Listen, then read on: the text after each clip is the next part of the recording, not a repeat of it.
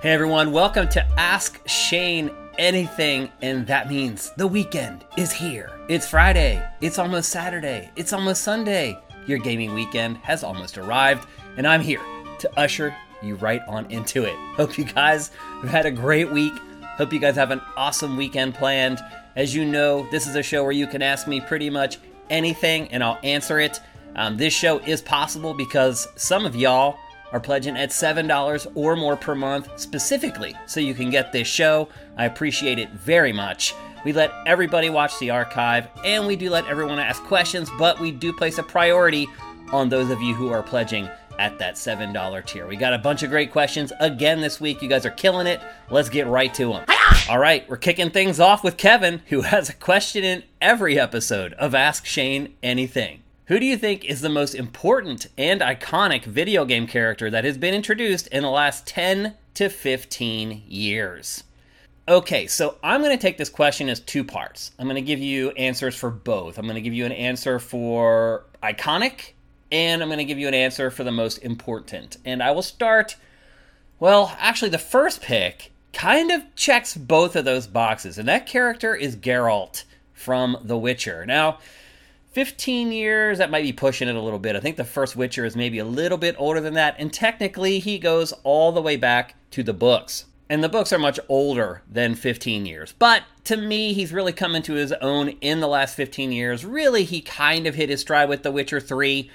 So that to me is kind of the point where he became bigger than just this guy who was the star of this action RPG franchise that you should be playing, but you probably weren't. And let's be honest, that was kind of the story with the first two Witcher games. So, Geralt, I think the reason he didn't hit with the first two games is because he seems very nondescript. He seems like this blank slate of a person. He's very gruff.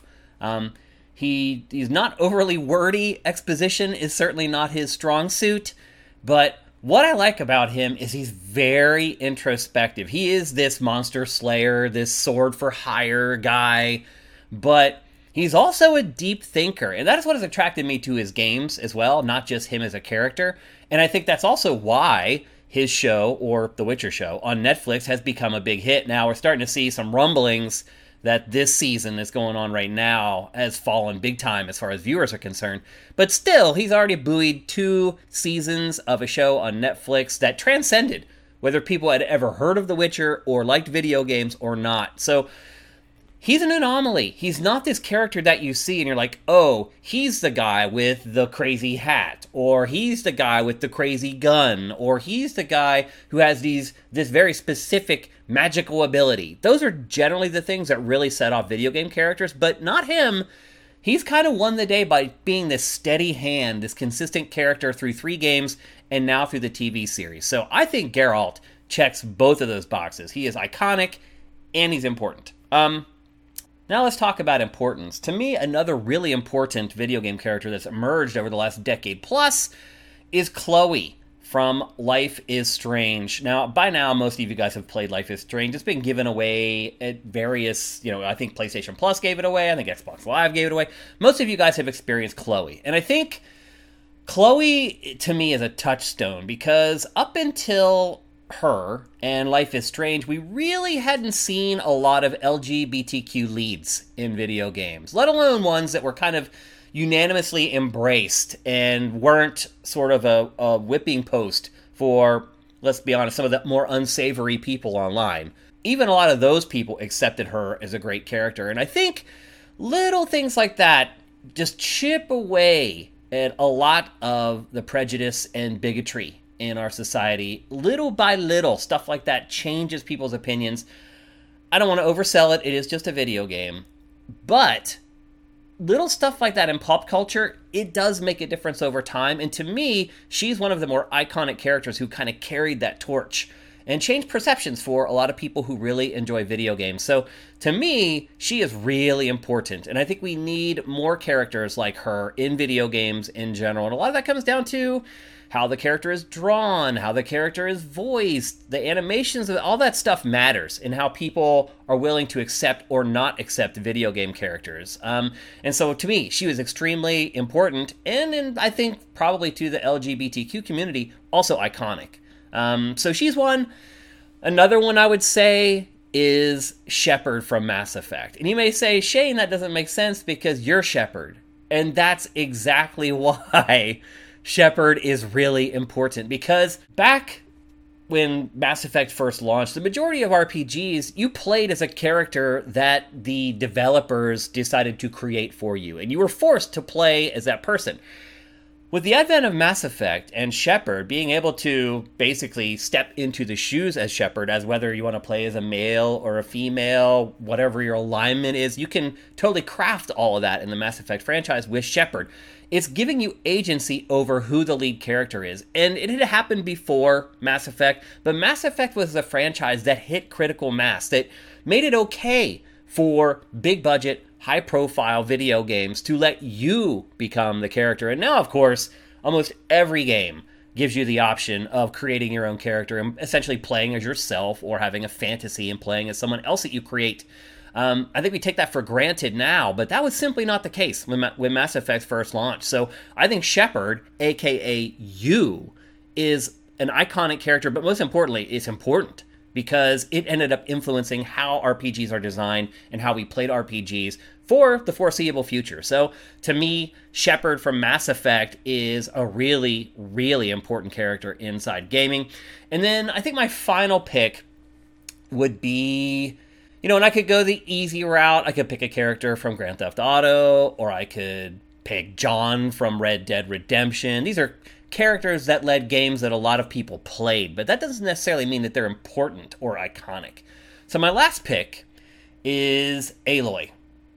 Aloy from the Horizon franchise. Why is she important or iconic? Well, I would argue that the vast majority of female characters before Aloy, particularly for big budget, high profile games like Horizon Zero Dawn or Horizon Forbidden West, most of those female characters were memorable for what they weren't wearing, for their lack of clothes, for their huge heaving chests, their unrealistic proportions, I would argue. Aloy came along and was like, you know what? We can make a female character that isn't straight out of the pages of Playboy, and people will still be interested in playing with her or as her due to how we developed the character, the writing and things like that. It wasn't all about her appearance. Now, Aloy's not unattractive by any stretch of the imagination, but she's also a little bit mysterious. It was really hard to tell through the first game, whether she's straight or whether she's gay. And I kind of tipped their hand a little bit more in Horizon Forbidden West in that vein. But there was mystery there. You didn't really know. And that didn't keep people from playing that game. That didn't turn people off. That's really great character development, particularly when you're dealing in a medium where there's a certain segment of the people who consume the medium who don't want those types of characters, yet they still loved Aloy. That is no small feat, particularly coming from a developer like Guerrilla Games, where that wasn't really its forte before this. It was working on the Killzone first-person shooter games, where the story was really just kind of right in the sidecar. So Aloy to me is an achievement. And again, I have to credit Sony's first-party studios and the people who run those studios for allowing something like this to happen. They could have very easily said, nope, no, we're not using Aloy as is. You need to go back, you need to pump up her boobs, you need to cut down on her covering. She needs outfits that are more revealing. It would have been easy to do that. And we did see some of the creepier parts of our game ship come out of the woodwork when Aloy was unveiled and people were going in and altering her face and saying, now, that's how she should look. She should look pretty, so I'm attracted to her. It was a tough decision for Sony's first parties to make that call on Aloy, and I applaud them for doing that. I will say this, it hasn't really paved the way for more realistic female characters in games. There are some. Obviously, if you play The Last of Us Part 2, there's kind of a similar thing going on there. One of the female leads in that is a little more masculine. In fact, she's way more ripped than I am, I'll say that much. But also there was a lot of upheaval over that character as well. So I wouldn't say that Aloy has kind of paved the way and made it smooth for these type of characters in the future, but it's a start, and you always have to start somewhere. So look, I'm sure you guys have other picks for this. Feel free to leave them below in the comments. I'd love to hear your picks, but those are mine. All right, next up, we have a question from NeoJD. Why are preview events still a thing after COVID? Not in the everybody getting physically together aspect, but in the using money to fly people out to see a build of a video game aspect. Okay, this is kind of an inside baseball question, and as you know, on Ask Shane Anything, I have no problem answering those questions at all. I do wonder how much most people care about what happens behind the scenes in the games industry, but I think most people who use Sifted do care, or you guys wouldn't be here. Because, let's be honest, if you're a sifter, you're the hardest of the hardcore. So, here we go. Let me explain where my confusion lies with this, because all I keep hearing from various people, I'm not going to name names, is that these publishers don't want to do things like E3 because of the money. It's the money. It's the $5 million that they have to spend for a booth space, or, let's be honest, less in most cases. It's a money thing. There's not a return on investment. And as you guys know, I completely disagree with that, and I always will disagree with that. And it's a little more curious when you start hearing about these preview and review events that have kicked back up again. And for those of you who don't know, I've talked about this before, but you may have missed it. Back in the old days, like every game had a review event where they would send you, so they fly you somewhere. The really big games, they would send you, like for Assassin's Creed, a lot of times they would ship journalists to the city where Assassin's Creed was set. And the crazy part about it is ultimately, it's still just you sitting in a dark room with a TV screen playing the video game. Although, if after that's over and you can go out into the city and get a feel and the vibe of the city, I can see where there's some value in that. There was a couple Call of Duty review events. In fact, there was one of the last big ones that they did. There's a little airport nearby here, Santa Monica Airport. It's literally like planes fly over our building to land at that airport. I had to go there, and we got in this crazy military chopper, and they flew us all the way up the coast of California, up to this area called Ojai, and there was a golf resort there where we stayed for like 3 or 4 days and just basically played the game. Like, you played the single-player campaign in your hotel room, and then when it was time to play multiplayer, you went to a big community room at the resort where we all sat in a room and played the game together and played multiplayer. This stuff sounds a lot more glamorous than it really is. I know you hear this and you're like, oh my gosh, that's payola. That will change your opinion on a game. No. For years and years, we complained about this. We were like, man, like, you're taking me away. And this was really bad during Q4. It's like, or you're taking me out of the office for 4 days to play Call of Duty when we have like 80 games releasing in the next like 25 days that I need to be on and making sure that my guys are on it and doing the work that's required to review all these games and preview all these games before the reviews and all that stuff. Most people did not enjoy going to these review events. I know that may be hard for you to understand. You're like, what do you mean, Shane? Go to some resort and like they put you up and you just play games? That sounds great on the surface if that's the only thing you have to do. It just made my life worse because now I'm like trying to play the campaign in between answering like 800 emails on my laptop. It was distracting versus being able to come home at night and just play the game on the couch. So we had asked for this forever. And sadly, it took something like a pandemic, COVID-19, for it to actually happen. And in honesty, I understand why you're confused because it did seem like that was one of the few positive side effects of COVID, was that the games industry finally came to its senses and was like, you know what? We can just send you a download code and you can just play it at home at your leisure. That's the way you should want people reviewing games anyway. So I agree with you. I have been startled that the industry has just swung right back to, hey, we're going to fly a bunch of people out. For example, you may have seen they just did a Baldur's Gate 3 big preview event and everything. Game looks great, by the way. Really excited for it. But they flew people to Belgium for that. They flew people all the way to Belgium to sit in an audience for 30 minutes. Why? Why would you do that? It's a huge waste of money. And so when I hear that these publishers are bailing on important events like E3 because of the money, I'm like, no. They are reprioritizing how they're spending their money. And why, you may ask, do they want people there in person? Why are they willing to spend all that money to get someone to Belgium to see them in person versus just showing up at E3 and setting up a booth? It's because they feel like they can manipulate you. They feel like if you're there in person, they have at least a little bit of sway. I remember these review events. I went to hundreds of them. And you would play the game, and then ultimately you'd have to go eat. So you'd go to this place where there'd be like a buffet or whatever. You get food, you sit down. 10 minutes after sitting down, somebody would saunter over to you. And I don't know if this happened to the smaller publications, but it definitely happened to me at the bigger publications. And they would saunter over and be like, so how's it going? Basically trying to get a read on whether you're liking the game or not. And if you're a seasoned journalist, you can pick up on this right away. Be like, well, it's our editorial policy that we don't discuss things like this with PR. Now, I would discuss it with other journalists, and there is a possibility that someone could have went to some journalist from a smaller publication and asked them, and they told them, and they also said, and Shane Satterfield told me that he isn't really liking it, or he's loving it, or who knows. All I know is I can control what I can control, and I would not tell them. I'm like, you're going to have to wait and watch our review. And that's all I would say. And they knew after a while, like, certain publishers wouldn't even bother me or approach me with that stuff anymore. But still, it would happen because they want you to share your feedback. And if it's positive, they're going to be like, that's great, awesome, I agree, or whatever. If it's negative, they're going to try and shape your opinion or try to make up an excuse for why the game is doing something that you don't like. Or maybe there is a valid excuse for why the game is doing something the way it is. In that case, maybe it can be helpful. But the bottom line is they want to be near you so they can influence you. That's it. That's the only reason why they would do in-person events anymore versus just sending you a code and letting you cover it. And to be fair, for most people, you do just get sent a code now, and you just review the game at home. I have not gone to a review event in years. I even got an invite for a review event in years, and part of that is, our audience isn't as big as Game Trailers was or whatever. So anyway, that's what I think is going on.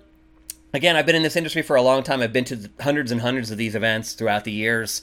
I know the PR people personally, and I think also too, once you get to know PR people, eventually they figure out you become more than just like work whatevers. Like, they know you, and they will talk candidly with you eventually, and you learn stuff. And so that's part of where I'm coming from on this response as well. So I agree with you. There is no reason whatsoever for them to be sending people anywhere to review or preview a game. If they say something like, well, we want to be able to give you all the information, then give us a press release. Give us a fact sheet. We can read. Like, there's really no excuse for that to happen other than they want to have control over your opinion and try to shape it to what they want it to be. Next up, we have a question, a short one, from OTT Apps. When will the beard return?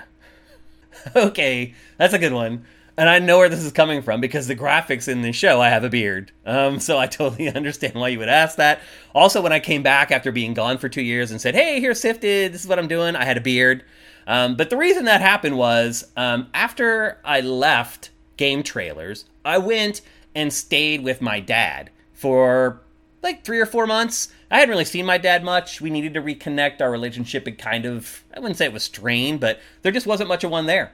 I was living in California. He was living all the way on the East Coast. He had 2 new kids with a new wife. Anyway, any of you know, who are the product of divorced parents know exactly what I'm talking about. So anyway, I was like, okay, I talked to Brent.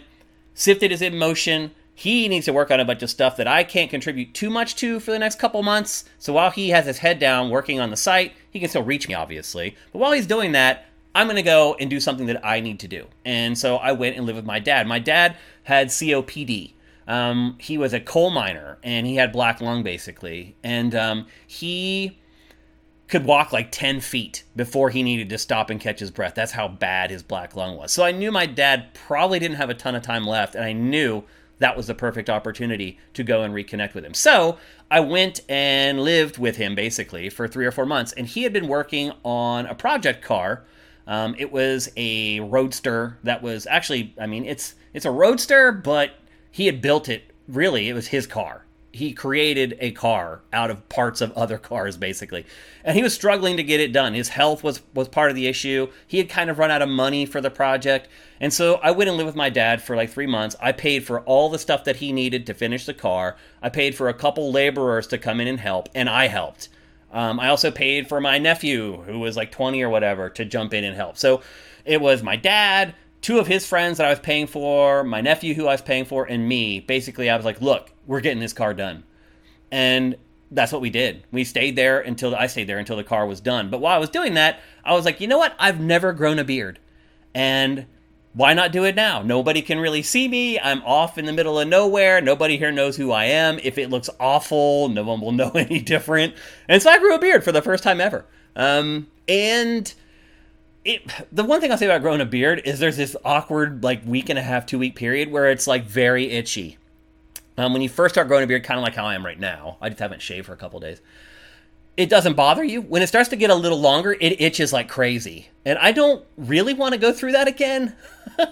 Because you're just constantly, like, scratching your face and, like, doing this. It also becomes almost this, like, OCD your beard does, where you're just constantly fiddling with it, and you always have to trim it, you always have to shave it down. I mean, I'll be honest with you. A lot of people say I look good with a beard. I don't know if that's what you're insinuating. I don't know if you're saying I look terrible without one or whatever. But, like, most people, when I had a beard, when they did see it, were like, "Oh, you look good with a beard." The maintenance of it was just, eventually, it just became too much of an annoyance. And so I got rid of it. And I don't really have a desire for it to come back. Another part of it too is that, like, that was before, like, my beard turned gray. So I still had, like, a dark beard then. Now if I grew a beard, I'm sure you can see it. Like, everything here is, like, all gray. And then everything here is, like, still colored. And I just think it would look crazy. So I don't think I'll ever grow the beard back, unfortunately. Maybe if the wife begs me to or something like that, I'll do it. But just for a bunch of different reasons, I'm good. I'm good on the beard. All right, next up, we have a question from AJ, the Legend. I'm wondering if you think we will see more Final Fantasy games similar to Final Fantasy XVI, or do you think Square Enix will go back to the old style? Do you believe there is room to satisfy all fans of Final Fantasy? AJ, this question is very timely because I've been thinking about this big time, and I know it's pathetic and sad that I think about things like this when I'm, like, having free time, but it's just the way I am. So I have been thinking about this for a long time because, as you guys know, I love Final Fantasy XVI. It's the first Final Fantasy I've really loved since, like, Final Fantasy VI. So I would say I have some skin in the game as far as whether this is the way Square Enix continues with the franchise or whether they go back to kind of the goofy, day-glow, androgyny style of Final Fantasy games, which I've never really resonated with and never really liked. So what I would say was the first thing I looked at were sales. And 3 million in sales in the first week, that's not terrible. In fact, it's pretty damn good for a game that's exclusive to a platform that has, like, a 40 million install base. You're looking at, like, a 10% attach rate. That's actually pretty darn good. Like, even few games on Switch will ever hit that. Even Tears of the Kingdom, 10% of attach rate means that it needs to sell, like, 16 million copies to hit 10%. That's a lot. So it's hard to hit that amount, and Final Fantasy XVI has already done that on PlayStation 5. So 3 million may not seem like a lot, but in the context of it being a platform exclusive to one platform, that's actually pretty good. So that was pretty encouraging to me. Now, one thing you might remember is Square Enix expectations for sales are ridiculous and outrageous in a lot of cases. The Tomb Raider games they used to publish, they would sell 8 million. They'd be like, oh, we expected 20 million. It's like, no, you probably shouldn't have expected that much. Square Enix has unrealistic expectations sometimes for its games. Now, we're already starting to hear that it's second-guessing whether it should create DLC. Through the whole development of Final Fantasy XVI, the developers were like, no, we're not going to create DLC for this game at all. Now they're starting to change their tune. They're saying they're starting to think about DLC. Now, they've also already said that they've just started work on the PC version, not the PlayStation 5 version's done. I'm also sure they're working on an Xbox Series X version of the game to be released eventually. There's all this work going on behind the scenes. And it is coming to new platforms. So I do hope that eventually it does hit that, like, 16 to 20 million mark, because if it does, then I think we're good. And look, AJ, I don't know if you like Final Fantasy XVI or not. Maybe you do like the older style. I'm assuming that you at least enjoyed Final Fantasy XVI. So then I think we're in business. Then I think we can count on more traditional fantasy versions of Final Fantasy going forward. But no matter how well it sells, I don't think it's for good. Just go back and look. I mean, you can see Final Fantasy IX was kind of a more after Final Fantasy VII was a more traditional, and then they went back to more of the crazy style stuff for, like, 10, 10-2, 12, more tradition. Square Enix goes back and forth, but it did seem like it was on quite a run there of Final Fantasy games that I just wasn't interested in. So my guess is Square Enix is going to keep doing the same thing. There is a possibility that the next Final Fantasy could be a direct sequel to 16. That's possible, and if that's the case, then obviously they're going to stick with the fantasy. But I think a lot of it will depend on when they finally do surveys of their fans.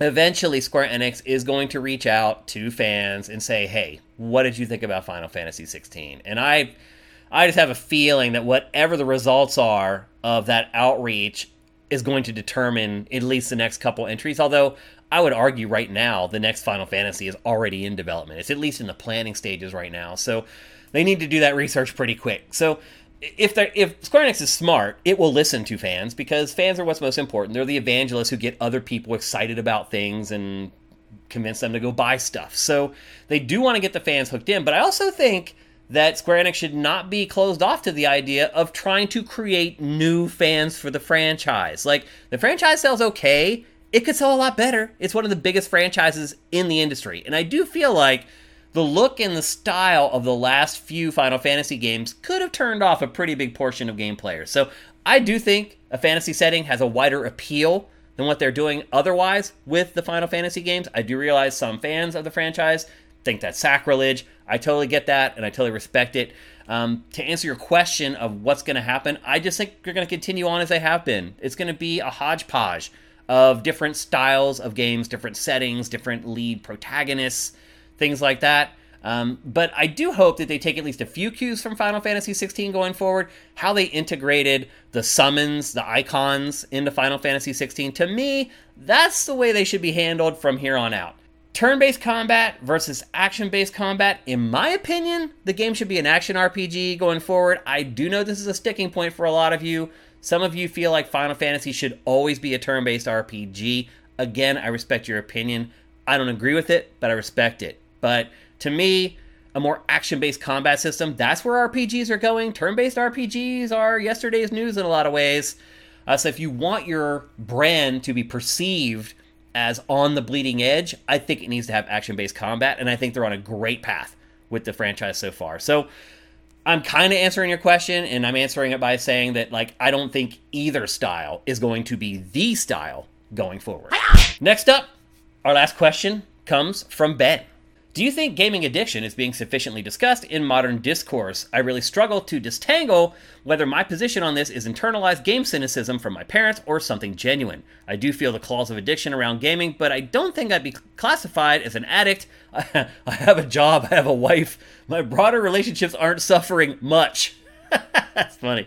But I feel that compulsion to game all the time. As soon as I get a free second, the PC is on.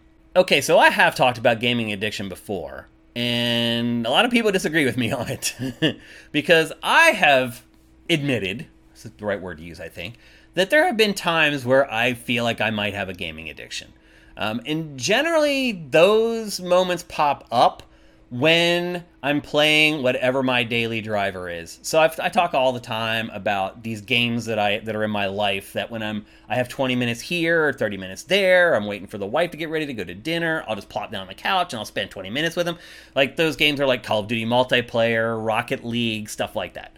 I do feel sometimes when I'm playing those games, when I'm playing my 2000th game of Rocket League, or I look at how many kills and deaths I have in the latest Call of Duty, or I look at my level in the latest Call of Duty, and I'm like, oh my gosh, I'm like level 175. Like, that's when I start thinking to myself, am I playing these games because it's the best thing I could be doing with my time and I enjoy it that much? Or am I playing those games to fill the time and fill a void? It's a fine line to walk, I'll be honest with you. I guess the way I always come down on it is, do I feel like I need to play it, or do I want to play it? And that is kind of the line that's drawn between something you really enjoy doing and being addicted to something.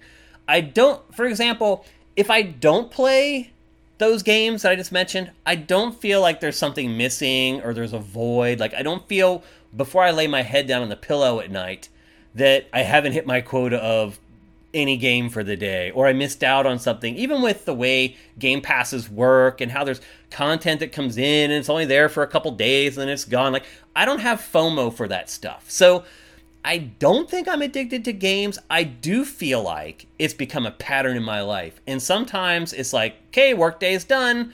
Don't need to play any games for Game Face. Sit down. Oh, I guess I'll just play Rocket League. Oh, I guess I'll just play a couple rounds of Call of Duty. It's become this crutch. And there are times when I do that and I get to like my second round of multiplayer and I'm like, wait a minute, I have other stuff that I could be doing, that I should probably be doing. Like I've been trying to get rid of a lot of my house record collection, but I can't do it until I listen to every record and find tracks on records that I want to keep and then I need to digitize.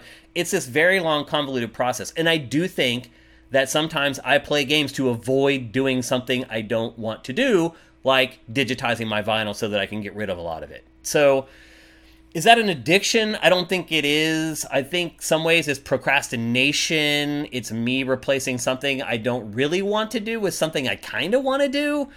But again, it's a fine line. You're saying that you, every free second you get, you turn your PC on. I mean, a lot of that is context sensitive. It's like, are you playing a game that you had to stop because of life at a very important moment? If that's the case, that's going to stay in the back of your mind until you have a free minute to go and play that. And so it's hard for me, based upon just your question, to tell you whether you actually have gaming addiction. Although I can say this, just from the verbiage of your question, you're at least on it. You're paying attention. I would argue that if you're doing that, you're already ahead of the game. Most people who are addicts have no idea they're addicts, or they just completely are in denial and don't want to admit it. The fact that you're looking at your life critically and how you're spending your time, that to me already shows me that you're not an addict. You are just someone who really enjoys playing video games, and that's okay. If you look at your day and you're like, I could do this, this, or this, or I could play video games, none of this stuff that I have on the table are things that need to be done. It's just stuff that I could do, and you choose video games, that's 100% fine. That's why you're here. That's why you're a sifter. So even though I have said to myself several times, maybe I'm a gaming addict, I really don't think that I am. I also don't, like, if my wife comes to me and is like, we need to go do this, like, I don't say, like, just one more round, or, like, just hold on a second. Like, I turn it off, and I get up, and we go. And I think when you start crossing those lines, when you're sacrificing things that you need to do to be a responsible adult, that's when people might be able to say that you have a gaming addiction, or at least an unhealthy obsession. So if you're just out there playing a ton of games because it's what you really love to do, and it's not sacrificing other parts of your life, which it sounds like it's not for you, Ben, then I think you're A-okay. All right, that's it for Ask Shane Anything. I hope you guys have a great weekend planned, and if you want to play games, it's totally okay. You don't have to go out and do something else. If you'd prefer to play games with this weekend, that is fine. Obviously, you guys are probably trying to finish up Final Fantasy 16, maybe Diablo 4, maybe Tears of the Kingdom, gigantic games that take like a month to complete. If you're trying to finish those, I wish you all good luck. As I always say, thanks to everybody who pledges at the $7 or more tier. That is why this show happens. That is how this show happens. So I appreciate you guys very much, but I also appreciate all our patrons, because without you guys, none of this would happen. So thanks to all you guys who support us in any way, shape, or form. Head on over and subscribe with Twitch Prime right now. That would be awesome. I'd appreciate that. Hope you guys have a great weekend. I'll see you next Friday.